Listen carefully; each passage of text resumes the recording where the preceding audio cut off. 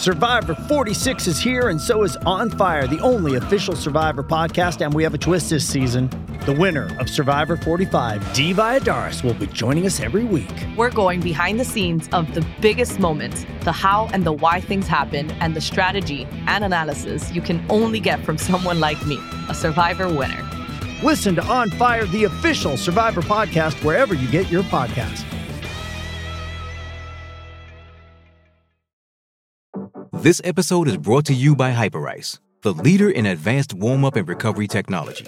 They have tons of innovative products, like Venom-heated wearables to help soothe sore back muscles, Normatec compression boots to speed up recovery and increase circulation, and Hypervolt massage guns to improve mobility. Loved by athletes like Naomi Osaka and Erling Haaland. Try them yourself. Get 10% off your order with the code MOVE at Hyperice.com. Phil Mackey. Talking about a good kid, it makes it easy to root for. He's a solid young man. I really like him a lot. Judd Zulgad. That's a shame. But Mackey and Judd on 1500 ESPN. Derrick Rose in transition. Rose crossover, gets to the rack. That's vintage Derrick Rose right there. Are we going to get more vintage Derrick Rose tomorrow night? With the playoffs on the line against the Nuggets inside Target Center. I'm sure Tibbs will be counting on Derrick. Vintage Derrick Rose. 10 points last night. He did provide some spark. Play the soundbite again, though. Tibbs on Derrick Rose. By the way, we're going to get two things in play during this segment. We'll get to Dan's call on the Wolves. Do you think they're going to win tomorrow night? Also, and then what happens if they don't is another thing we can discuss today and tomorrow. And then we just got done with a great half-hour discussion with Jason Stark and the Mark McGwire interview that's coming out. Would you trade that 98 season for pure baseball? Yep. Get rid of the cheaters? But here was Tom Thibodeau on how awesome Derrick Rose is. He's got great instincts. And, I mean, you're just seeing, the tip of it. He's, this year has been, basically a lost year. But he's super talented, and that's why we picked him up. And he's played very well for us. Just want to tell him, Tibbs, the first marriage didn't work. I mean, it started off great. MVP season. Don't go back. Don't do it again, Tibbs. Don't even be tempted. And he's talking about one lost season, as I told you before. We're really talking about, I think, 4 lost seasons. It might be more than that. It might be more, right? No. But my point is, the Butler infatuation makes perfect sense. Yeah, the trade cost you a lot, but you got a great player back. Totally with it. But Derrick Rose? We're going to need Karl Anthony Towns and Jimmy Butler tomorrow night are going to have to be very cagey-like in their clutch do-or-die game performance. Butler is either going to leave the court on his teammates' shoulders or on a stretcher. Yeah. 651-646-8255. Let's start with Dan here on Wolves. Go ahead, Dan. Hey, what's up, guys? What's up, man? Hi, Dan. I'm actually in Denver on enemy territory right now listening to your show. Wow. So they're all very, very pumped about this game tomorrow. I don't feel very confident about tomorrow, so I haven't heard the first part of the show. I don't know how you guys feel about it, but I guess I feel like we should win. We have more talent, and it's at home. But I was very optimistic about the Wolves most of the year, and it's slowly waned, and now I feel like, I don't know. If we don't win, I definitely can tell you that they should I will probably be blaming Andrew Wiggins for our loss in advance, because I just don't think that he's going to show up at all tomorrow with any fire.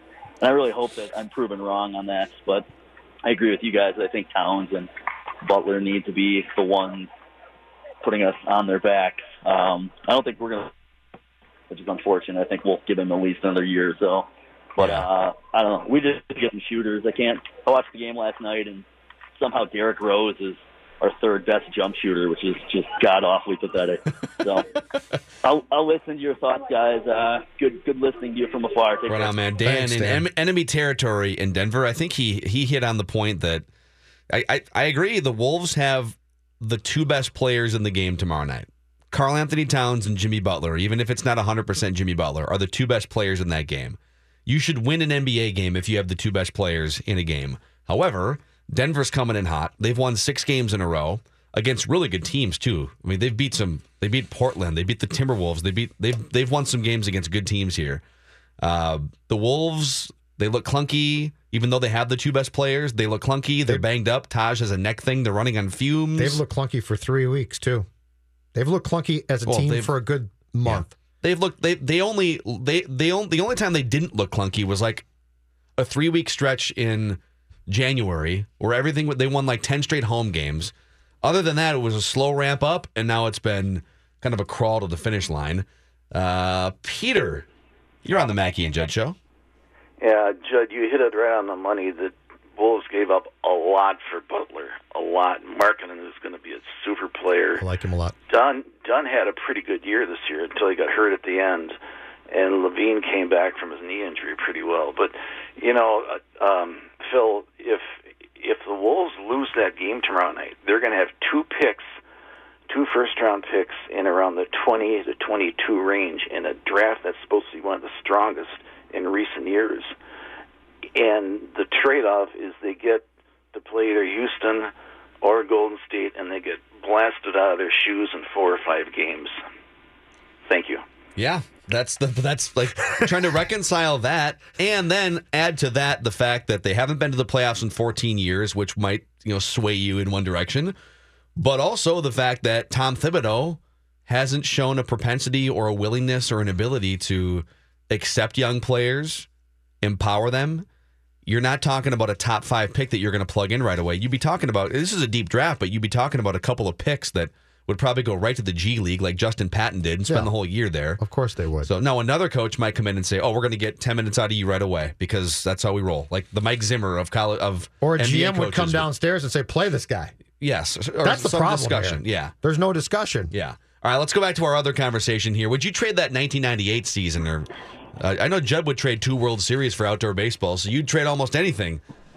Let's go to Joe on line 1. Hey, thanks, guys. I love the show. Thank you.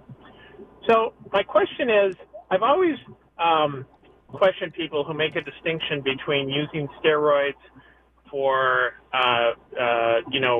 workouts and using steroids to recover from an injury. Because as I understand it, there's 2 things. One, the benefit of steroids is that you can lift weights more often and recover faster. And the second, it seems to me that recovering from an injury faster is a tremendous performance enhancement. Yes. Because the guy who's injured and isn't taking steroids can't play, and that's usually the difference between, in a lot of cases, having a career or getting cut. And so it's always been a distinction without a difference to me, and I just wonder what you guys think. It's a good point. I think we tend to be more sympathetic if you say that you use performance-enhancing drugs like Andy Pettitte. Hey, I just wanted to get back on the field with my teammates and help my team win and make money for my family, blah, blah, blah. Versus, hey, I just want to hit bombs. I just want to jack the ball 7,000 feet and talk like Jim Rome, apparently. So there is a distinction in how we react to those different explanations, for sure. I also think that in retrospect now, it's pretty clear that baseball threw guys like McGuire and Bonds below the bus very quickly. There's no way they didn't know, right? Like, we should have known as fans, but are you telling me are you telling me Selig and the rest of the commissioner's office had no clue about this? They had to be tipped off. They had to know. But they were saying to themselves, we got people showing up for batting practice now. Yeah. 2 years ago, we couldn't get people to show up for games. The point is, in retrospect now, if you go back and think this through and look at things, I think being calm about it and not being as upset as we were at the time when it came out, we would see this differently. I'm not saying it was right. I'm saying it would be seen differently because, as I told you last year, when Bud Selig got elected to the Hall of Fame, to me, that opened the door for everybody because Bud Selig had to know. Bud Selig had to know what was going on. But the key there is, if it saved baseball, guess what? That's not a bad thing. So it's a very convoluted. It's not nearly as black and white as we made it out to be when we first found out. And another point off what caller Joe just said too, the perception of whether it's the usage or the explanation for the usage. So we have strength building is bad, but getting back on the field from an injury, you know what, we can live with that a little bit more. Well, then there's this other category of amphetamines, or a close cousin might be Adderall. And Adderall is the thing that football players use a lot to stay hyper-focused for 3 or 4 hours, and college kids use Adderall now. It's an epidemic, using Adderall to stay hyper-focused and pull long studying sessions. Well, I don't want I don't want to say the two players because this is definitely second/third hand information, but I was told at one point fairly recently, there's two guys in the Hall of Fame right now that played in the 90s that, and more than two guys, but like I heard specifically two names that never played a game in their careers without amphetamines. So if you were to say, all right, well, I got a guy here who for sure did steroids in Mark McGwire, but I got this other guy over here who's in the Hall of Fame.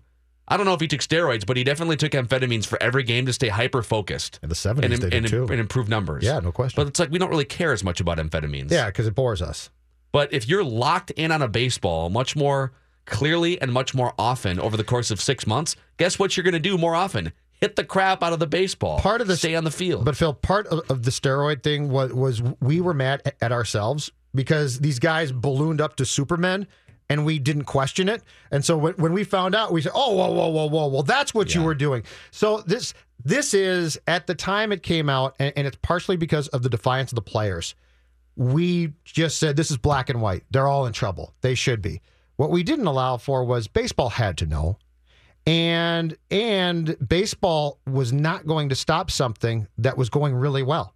Baseball, there is no way that Bud Selig was actually going to step in 99 and say, last summer doesn't count now. Yeah. Because then the fans would have turned on baseball. So starting with Bonds, though, I think what you have to accept is he's a Hall of Fame player. Like it or not. And really, you can hate him, and he was a first-class jerk, and it doesn't matter. You know what? And I've been on the fence about this because my stance has always been, if you're kind of a borderline Hall of Famer and you are a known PED user, all right, like, let's put other guys in before you. But Mark McGwire is one of the most famous and best hitters of a baseball in 150 years.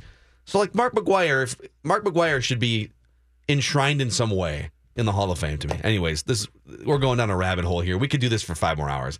Let's come back, catch up with Jace Frederick from TwinCities.com and the Pioneer Press. He covers the Timberwolves. Let's set the scene. Tomorrow night, Timberwolves and Nuggets. Biggest game since the 2004 Western Conference Finals against the Lakers. What will happen? And if they don't win the game, what will happen too? We can discuss all these things. Luther Brookdale Toyota is on the corner of 694 and Brooklyn Boulevard. And you can also visit LutherBrookdaleToyota.com, which got a nice little web renovation here in the last couple days. The annual tire sale is going on right now. Buy any 3 tires and get the 4th one for just $1 on any Toyota. That's any 3 tires and get the 4th one for just $1 on Toyotas. Also, they'll do a free battery test and inspection to get you ready for summer driving up to the cabin. Well, that's kind of a pipe dream right now because there's snow in the forecast for this weekend. But make sure you're safe. Make sure you're ready to roll. My friends in that service department at Luther Brookdale Toyota will hook you up and make sure you're enjoying a smooth and safe ride. My family and I have been going to the same place for 30-plus years, and there's a reason why we just sort of bypass all the other service departments and dealerships in the Twin Cities. There's no reason to go anywhere else. Take it from us. 694 and Brooklyn Boulevard and LutherBrookdaleToyota.com. Tell them Mackie sent you. Mackie and Judd are back. I've been waiting for this for a long time. On 1500 ESPN. Towns yet another rebound and a flush on top of it. Speaking of weapons, an and one for Cat. What a feed. Tyus Jones to Karl Anthony Towns. For Towns, I'm not even sure how Towns finished that. Caught it with his fingertips and flushed it home. Hey, nothing to worry about tomorrow night. Nothing to worry about, Minnesota sports fans. There's plenty of history to suggest that things are going to turn out just fine tomorrow night. Or not. We're driving the wrong way down the street is what we're doing. This is bad. Hey, headlights are coming at us. What's that? But Jace Frederick, TwinCities.com and Pioneer Press covers the Wolves. This also seems perfect, right? Like, the Wolves have kind of stumbled their way through without Jimmy Butler, and they've lost a bunch of games that they should have won throughout the year. And the Nuggets have earned this game. They've won 6 in a row. They're red hot. So I have no problem with the Wolves having to prove their way into the playoffs by winning this game tomorrow night. No, same here. And, like every other team in the West has earned their spot. Something the Wolves have talked about the last couple weeks here is every time that they want someone to lose, they're trying to get some help. They don't get it, and it's because everybody else is getting the job done, is doing what they had to do to get into the playoffs. Meanwhile, the Wolves are losing to Memphis, struggling to Atlanta, just stubbing their toe too many times. they kind of put themselves in this position. Even Andrew Wiggins has said it. Like, we've kind of done this to ourselves. We put ourselves in a spot where we had to root for other teams to lose, and now you have a spot. You have one shot. It's a home game. You have the best player on the court. It's still a game you should probably win. Like, if you don't win this one, then you probably weren't a playoff team this year. That's just kind of the way it is. But, at least the Timberwolves, they don't really have too much of a history of heartbreak. Like, very rarely are they even in this position. So there's not. That's the sad thing, Jace. Omens here. How's Taj? Is he with the neck problem? Is he probably going to go tomorrow night, or don't you expect him to go? I would be shocked if he didn't at least give it a go. He said that he was having trouble with kind of like turning his neck last night. Something he suffered in the Laker game. Has had like chiropractic work on it. I'm sure they'll do the exact same thing. It'll be heavy treatment these next 2 days. I'm sure he'll at least give it a go. Now, will something happen early in the game where he aggravates it and can't go again? Maybe, but right. I'm sure he'll at least go out there, and then they'll kind of just hope for the best, and they certainly need him. If they lose tomorrow night and get bounced, Jace, which bad loss is going to stand out to you in particular?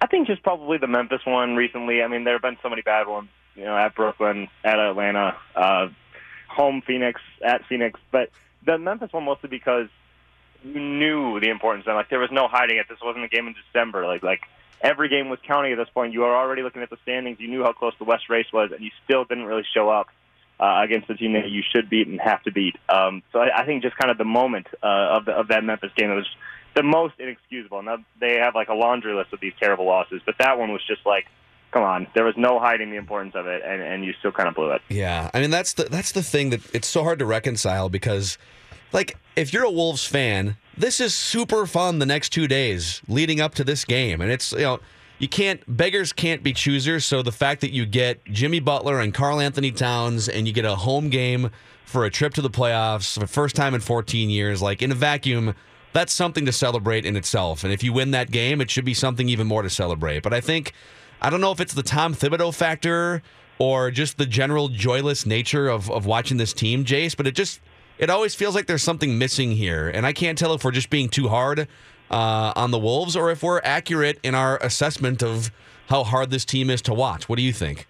Yeah, I've kind of swayed back and forth on that a little bit this year. I think the reasons that people don't really maybe enjoy watching the Timberwolves as much is Tom Thibodeau is certainly part of it. I think just his demeanor, his nature. Minnesota's, I think, got a little bit of a tough time relating to that. But then also, something I've noticed these last few weeks at Target Center, when the Wolves make, a great hustle play, like when they dive on the floor for a loose ball, the cheers are about as loud as you'll hear anytime during games. But then when they're getting, killed defensively, I think a lot of people relate that to kind of a lack of effort, and that's when the boos come out. So I really think that people really just want to see this team play hard, and there are many times, and Jimmy Butler even referred to it last night, they didn't play hard early in that game last night. There are too many times where they're not maybe playing hard or certain guys aren't playing hard, and that's frustrating to watch, especially if you're paying money to go to these games and these guys aren't even playing hard in what should be big moments. I think that's really just frustrated fans a lot throughout the year, and there's certainly this team is not perfect by any means, and it's okay to kind of have frustrations. But I would say for tomorrow night, fans should enjoy this moment. These games, these playing games in the NBA are so rare. They don't come around very often. It has to be a perfect storm to get this kind of game. Yeah. This will be as cool of a non-playoff game as you'll get. So maybe I'd go into this one with a little bit more excitement than angst. For sure. Jace Frederick from the Pioneer Press, TwinCities.com. If they whiff tomorrow night, if they lose, should Tom Thibodeau, the executive, or Tom Thibodeau, the coach, deserve more criticism? That's a good question. I guess I would say Tom Thibodeau, the coach, because I just look at the roster, and I don't think they did a bad job assembling the team. Now, certainly they could use more wing depth, they could use more shooting, but you look at the starting five, and that's been really good this year. Their numbers together as a unit are very good. The bench probably hasn't been developed enough, maybe hasn't been used quite properly, and then it just look, I don't know if guys like Andrew Wiggins sometimes if there's a coach that can get more out of them, that can get them to play harder. But Tibbs hasn't found the solution to it yet, and I guess Tibbs, the coach, deserves some blame for that. If it's possible to do it, he hasn't found a way how to do it yet, and he hasn't gotten enough out of his bench. Probably hasn't developed those guys enough. So I don't think there are certainly moves that can be made with the roster this offseason, but I just think with the Jimmy Butler trade, things like that, I think Tibbs, the executive, has done at least an okay job. Tibbs, the coach, probably would deserve a little bit more blame in my mind. Jace, if they lose, in your mind, is there any chance that Tibbs, both jobs, is in trouble with this organization? I just can't see that. I mean, you're just 2 years through a 5-year deal with like $24 million left on it. I think he's going to get at least one more year. Now the seat will be hot, and I'm sure it'll be watched even a little bit more closely. And Glenn Taylor will probably have his eye even closer on everything that happens this offseason, things like that. But I would be shocked if Tom Thibodeau lost his job, win or lose. I mean, regardless, certainly things haven't went the way they wanted to this year. They still did win 15 more games than last year. 46 wins, first plus 500 season since 2005. Tibbs can probably point to enough points of progress, as frustrating as that'd be for Wolves fans, to say, hey, look, we're going in the right direction. Now I just got to do this and this offseason. He can probably lay out a pretty clear plan as far as what he wants to do, and I think he'll get the opportunity to kind of carry that out. I get the love for Butler, but Jace, explain this to me. Why the infatuation with Rose at this point? He talked about him last night. He's got all these skills and he can still. I mean, it's really been about 4 or 5 lost years. I don't know if I get the infatuation with Rose at this point in his life and career. Well, I'll say that in terms of guys that you could have gotten for minimum level deals, kind of just off the market in the middle of the season, which was almost nobody, Rose hasn't been too bad of a pickup. I actually kind of like the things that he's brought in terms of like toughness. Defensively, I don't think he's been that bad. I think he's been a little better than I expected him to be, and he's shown a little bit of a scoring burst. Like last night, he provided some energy when they needed it. Now, the things he says, we're just see the tip of the iceberg. I don't know. I mean, I don't know if he still thinks, maybe this can be the Derrick Rose of old. I think he's wrong there, but I actually think in terms of just bringing in a guy who can come in and bring you something in the middle of the season, I actually don't think Derrick Rose has been that bad.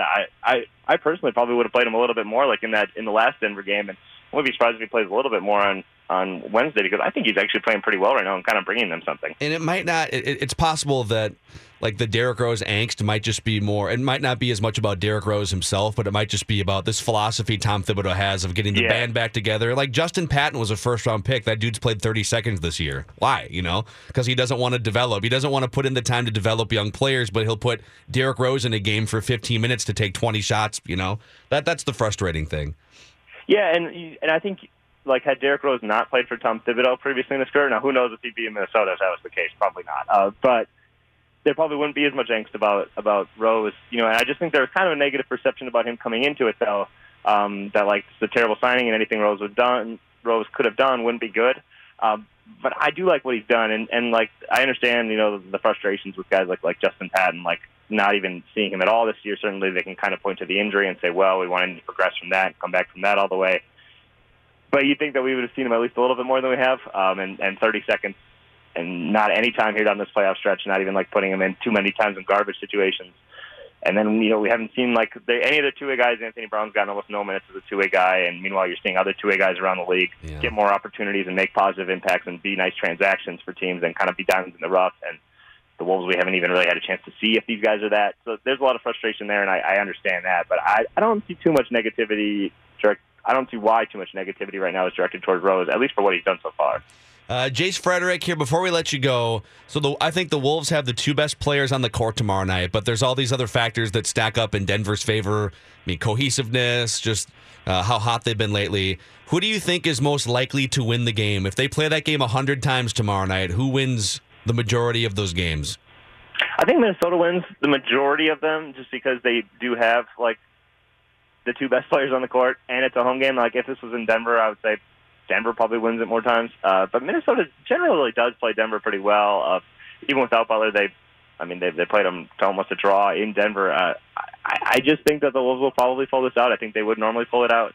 It just kind of depends on who's going to respond at the moment. Like, is Towns going to try to do too much in a big game spot like this? Is Andrew Wiggins going to show up? These are variables that you don't really know the answer to, but just heading into it, I would say that I would give the Wolves the upper hand. Right on. Great stuff, man. Thanks, Jace. Thanks, guys. Appreciate it. All right, Jace Frederick from the Pioneer Press and TwinCities.com.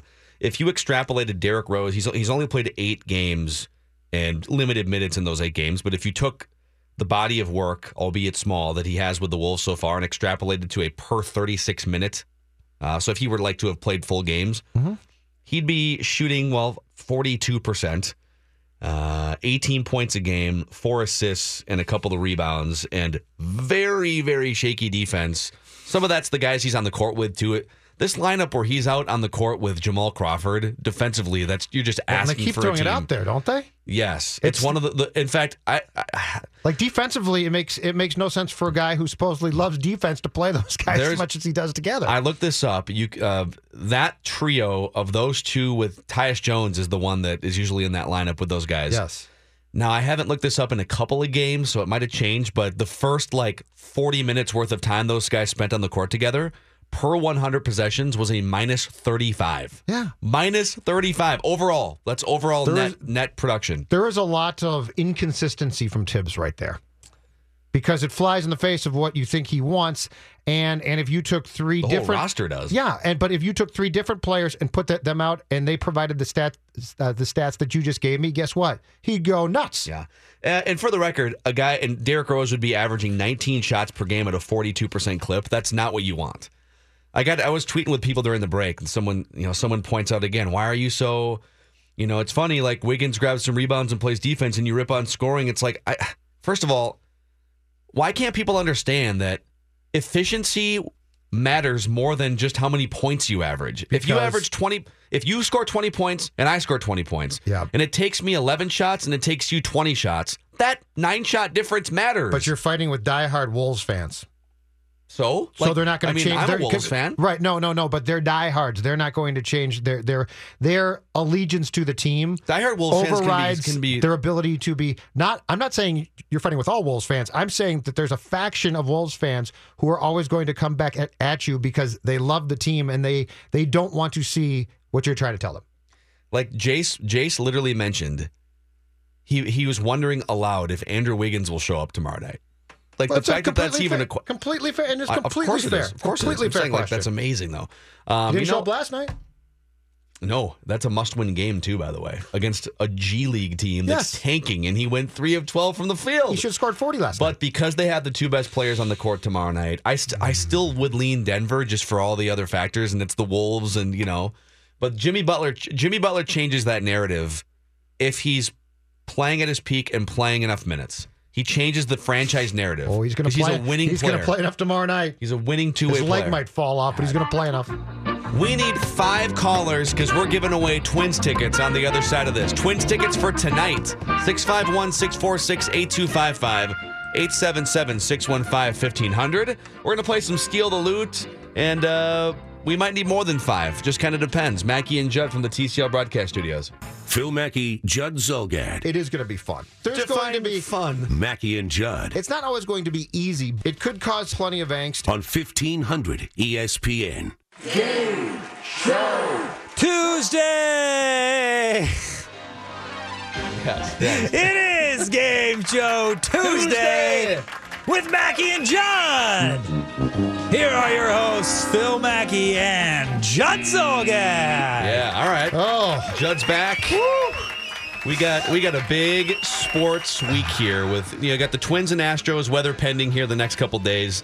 Noon game tomorrow for Twins and Astros. You got Wild and Jets game 1 tomorrow at 6 o'clock on some channel that we have no idea yet, right? Or is it NBC Sports Network? I think it's a Fox. CNBC. It's a Fox Sports North game too. Okay, first so round whatever. Just watch LaPanta. Local cable, yeah. And then Wolves and Nuggets tomorrow night. We have tickets to give away right now to tonight's Twins Astros game, 7:10 first pitch. You got to pick the tickets up from our radio station by 5 o'clock today. So if that's a problem for you, then just giving you the heads up. Maybe you want to jump off the line. So we have Tom, Larry, Peter, Dan, and Thomas. And we might even need more depending on how good or bad these guys are at answering trivia questions related to the Twins. So as soon as someone gets one of these wrong, 651-646-8255. Just to make it official, Dave, what game are these fellas going to be playing? Fellas? Tom, Larry, Peter, Dan, Thomas, and any ladies who want to call up, too. Sure, feel free. Jan, Susan, whatever. Jan or Susan would be wonderful. You will be playing a very special early season Twins and Major League Baseball edition of Steal the Loot! Steal the Loot. Yes. One of our favorite games. So here's how it works. We have 5 questions, all Twins trivia questions. Whoever gets the 5th question right wins the tickets. But we got to do some work to get to that 5th question. That's why we're going to start with Tom. Are you there, Tom? I'm here. Hey, Tom. If you get all 5 of these right, you win Twins tickets. Are you ready? Yep. All right, let's start off with this one. What is the Twins' current record? They're 500, 4-4. Tom is off to a good start. What place do the Twins occupy right now in the American League Central standings, Tom? Oh, second. Bye, Tom. Oops, hold on. Bye, Tom. Larry. What's up, Larry? How we doing, boys? Larry. Do you know what place the Twins occupy right now in the AL Central standings, Larry? Third place. It says third place. That's incorrect. A lot of background noise there, too. 651-646-8255, 877-615-1500 if you want to get in on some Steal the Loot action here. Peter. Yes. What place do the Twins occupy right now in the AL Central standings, Peter? First place. Yep. That is correct. All right, Peter is in the driver's seat here. 3 questions to go. Whoever gets the 5th question right wins Twins tickets for tonight's game. Name 2 of the 5 Twins who had a base hit in last night's 2-0 loss to Houston. And by the way, we're not going to tell you right or wrong unless you until the end. So guess 2 of the 5 Twins who had at least a hit in last night's game. Mauer and Escobar. That's correct. Other correct answers would have been Dozier, Kepler, or Castro. On to question 4, Judd. Within 2 degrees, what was the temperature at game time last night? 30. Ooh, I like that question. That's a good question. Dan, you're on Steal the Loot. Dan, coming within 2 degrees, the temperature at game time last night was? 28. Oh, we're off and running There we now. go. Who we got next? Off and running. All right, Thomas. Within 2 degrees, temperature at game time last night, Thomas. 24. Incorrect. 651-646-8255, 877-615-1500. We got 2 questions left. Whoever gets the second one right, so you got to do some work to get there, wins the Twins tickets. Lou. I'll go with 37, boss. All right, the correct answer is 35, Nice and that work, Lou. is within 2 degrees. So, Lou, this is for the win right here. Are you ready? I'm ready. Name one of the 2 remaining teams with only 1 loss so far in the 2018 Major League season. The Mets. He guesses Mets, and he is Lou's correct. going to the game, and it's supposed to be 41 degrees at first pitch. It's going to be balmy. Boy, you can take your shirt off in the outfield tonight. Yeah. Oh, I will do. Bring that Nice. suntan lotion, Lou. All right, Lou. Nice work. Congratulations, man. We'll put you on hold. He has stolen the loot. Oh, They're going. Lions is Okay, fired up for pipe this. down. Fired up Pipe for this. down, crowd. It's like cherry berries available. Did you see Lance Lynn's quotes after the game? Yeah, he was mad at himself. It was great. Like that. Yeah, well, we talked about this a little bit earlier in the show. So, like, just watching him work, and I was listening to some of it on the radio, watched some of it. I was in transit for some of his outing. But you give me a guy against that bleeping lineup that goes, 5 innings, strikes out that many batters. He struck out, I think it was 9 strikeouts in 5 innings. Yeah, he put some guys on, but you're going to do that against that lineup. You go 5 scoreless with a bunch of strikeouts against that lineup, and then hand it over to a really good bullpen, you've done your job. So the fact that he kind of has a thorn in his side is a good sign that he expects more out of himself. But I really thought, like, the Twins' problem in the past has been against lineups like that, or the Yankees lineup.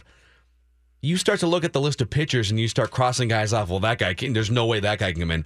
Last night, they held their own toe-to-toe. It's a 1-game sample size. Maybe they give up 10 tonight, and in my opinion, it's different. But it looks like this set of pitchers can go toe-to-toe in a more competitive way with lineups like that than in previous years. That's a good sign. I realize it's just talk, but I love the fact that he's actually mad.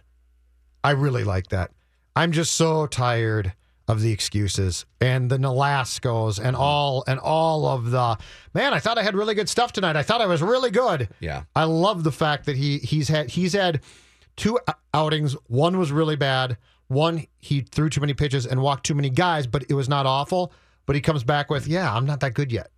And to me, that is such a breath of fresh air for a staff where we've had so many years now of guys telling us, I thought it was fantastic tonight. Don't know what went wrong. Another thing I know it's little, but another thing I learned, or didn't really learn, but sort of confirmed watching that game last night. So Miguel Sano comes up with runners on the corners, nobody out. Actually, Joe Mauer came up with runners on the corners and nobody out.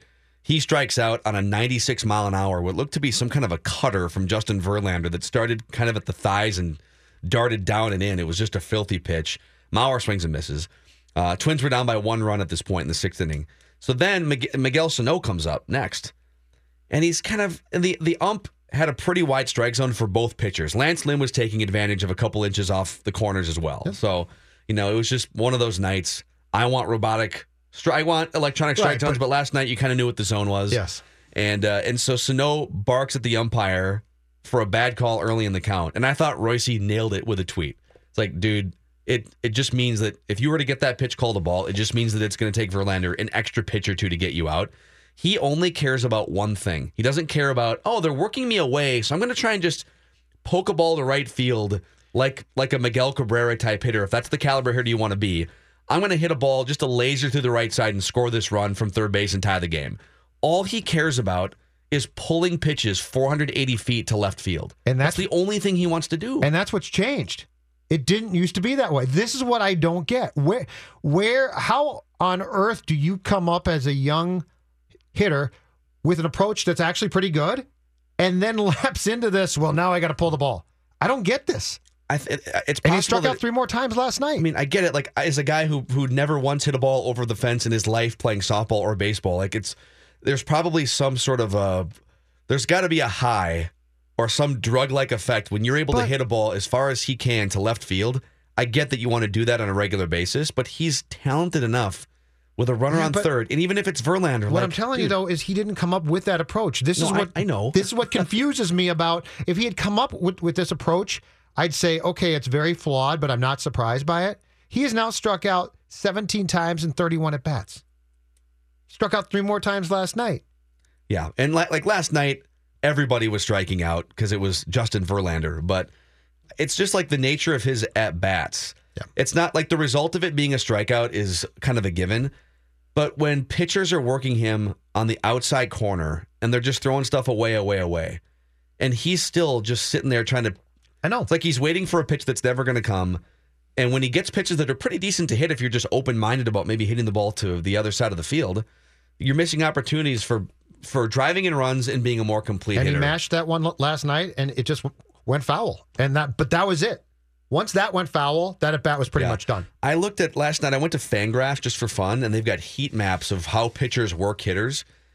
Miguel Sano, it's something crazy. Like, they cut it up into, they cut the heat map into like 20 different zones for where a ball could go in and outside of the strike zone.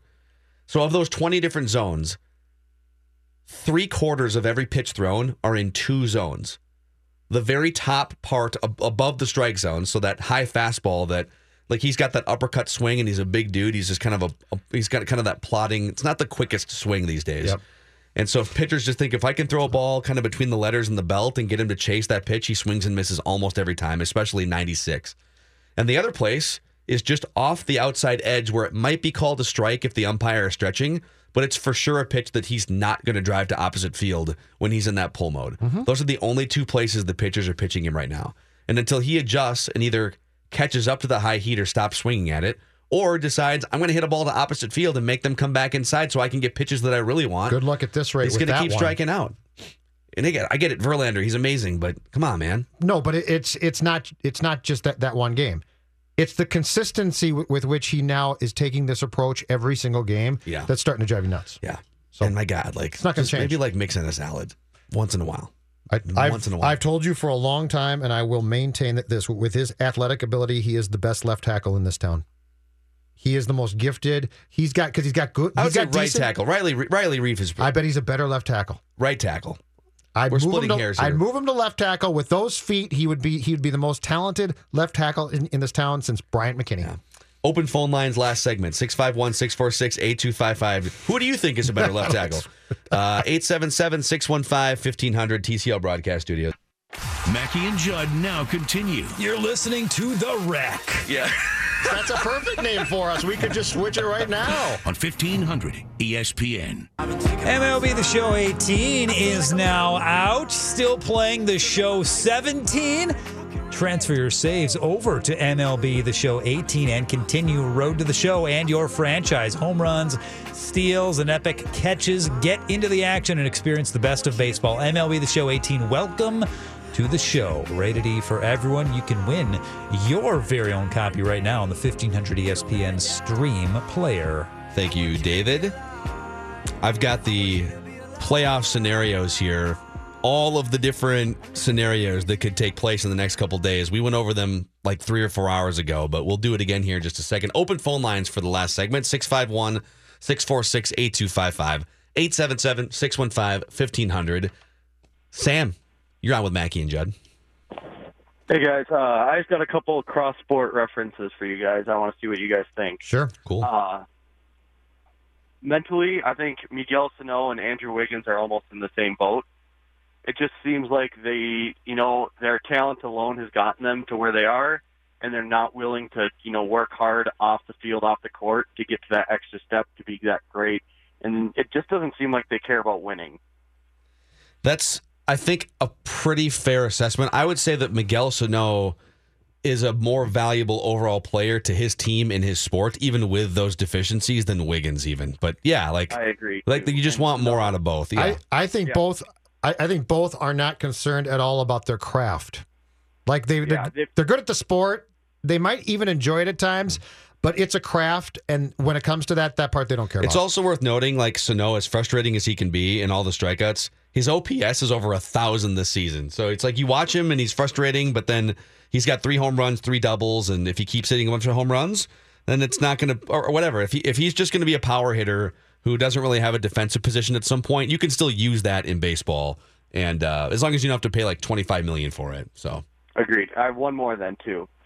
So I was talking with my buddies. Jose Barrios is like Jose Fernandez light, kind of like how you always said Antonio Brown and Stephon Diggs. Yeah, Stephon Diggs is Antonio Brown light. I think Jose Barrios has a lot of similar stuff. Not as good, but Jose Barrios is something to get excited for in this town. We haven't had somebody like that since Lariano. Yeah, that's another guy. Actually, one of the Jeff Passan or somebody, a very credible national baseball writer, quoted a scout saying the same thing during Barrios' first start, saying that there's a lot of Jose Fernandez similarities there in terms of stuff. I'll take that. And energy. Greg, you're on the show. Hi, a trivia question for you. The Buffalo Bills finally made the playoffs since 1999.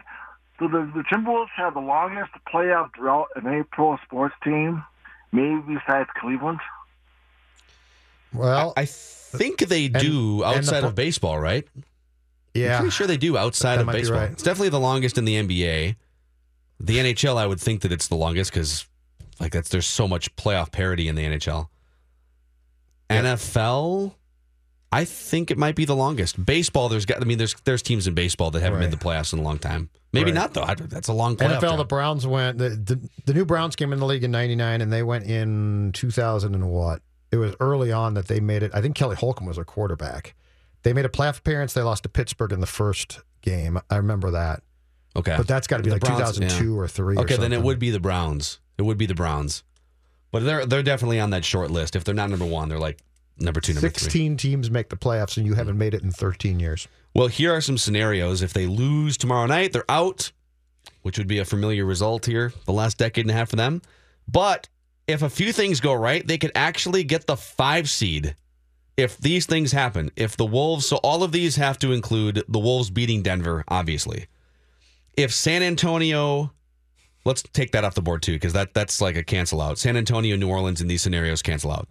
Basically, if Utah goes 0-2 against Golden State and Portland, that's an at Portland game. Those are going to be tough games.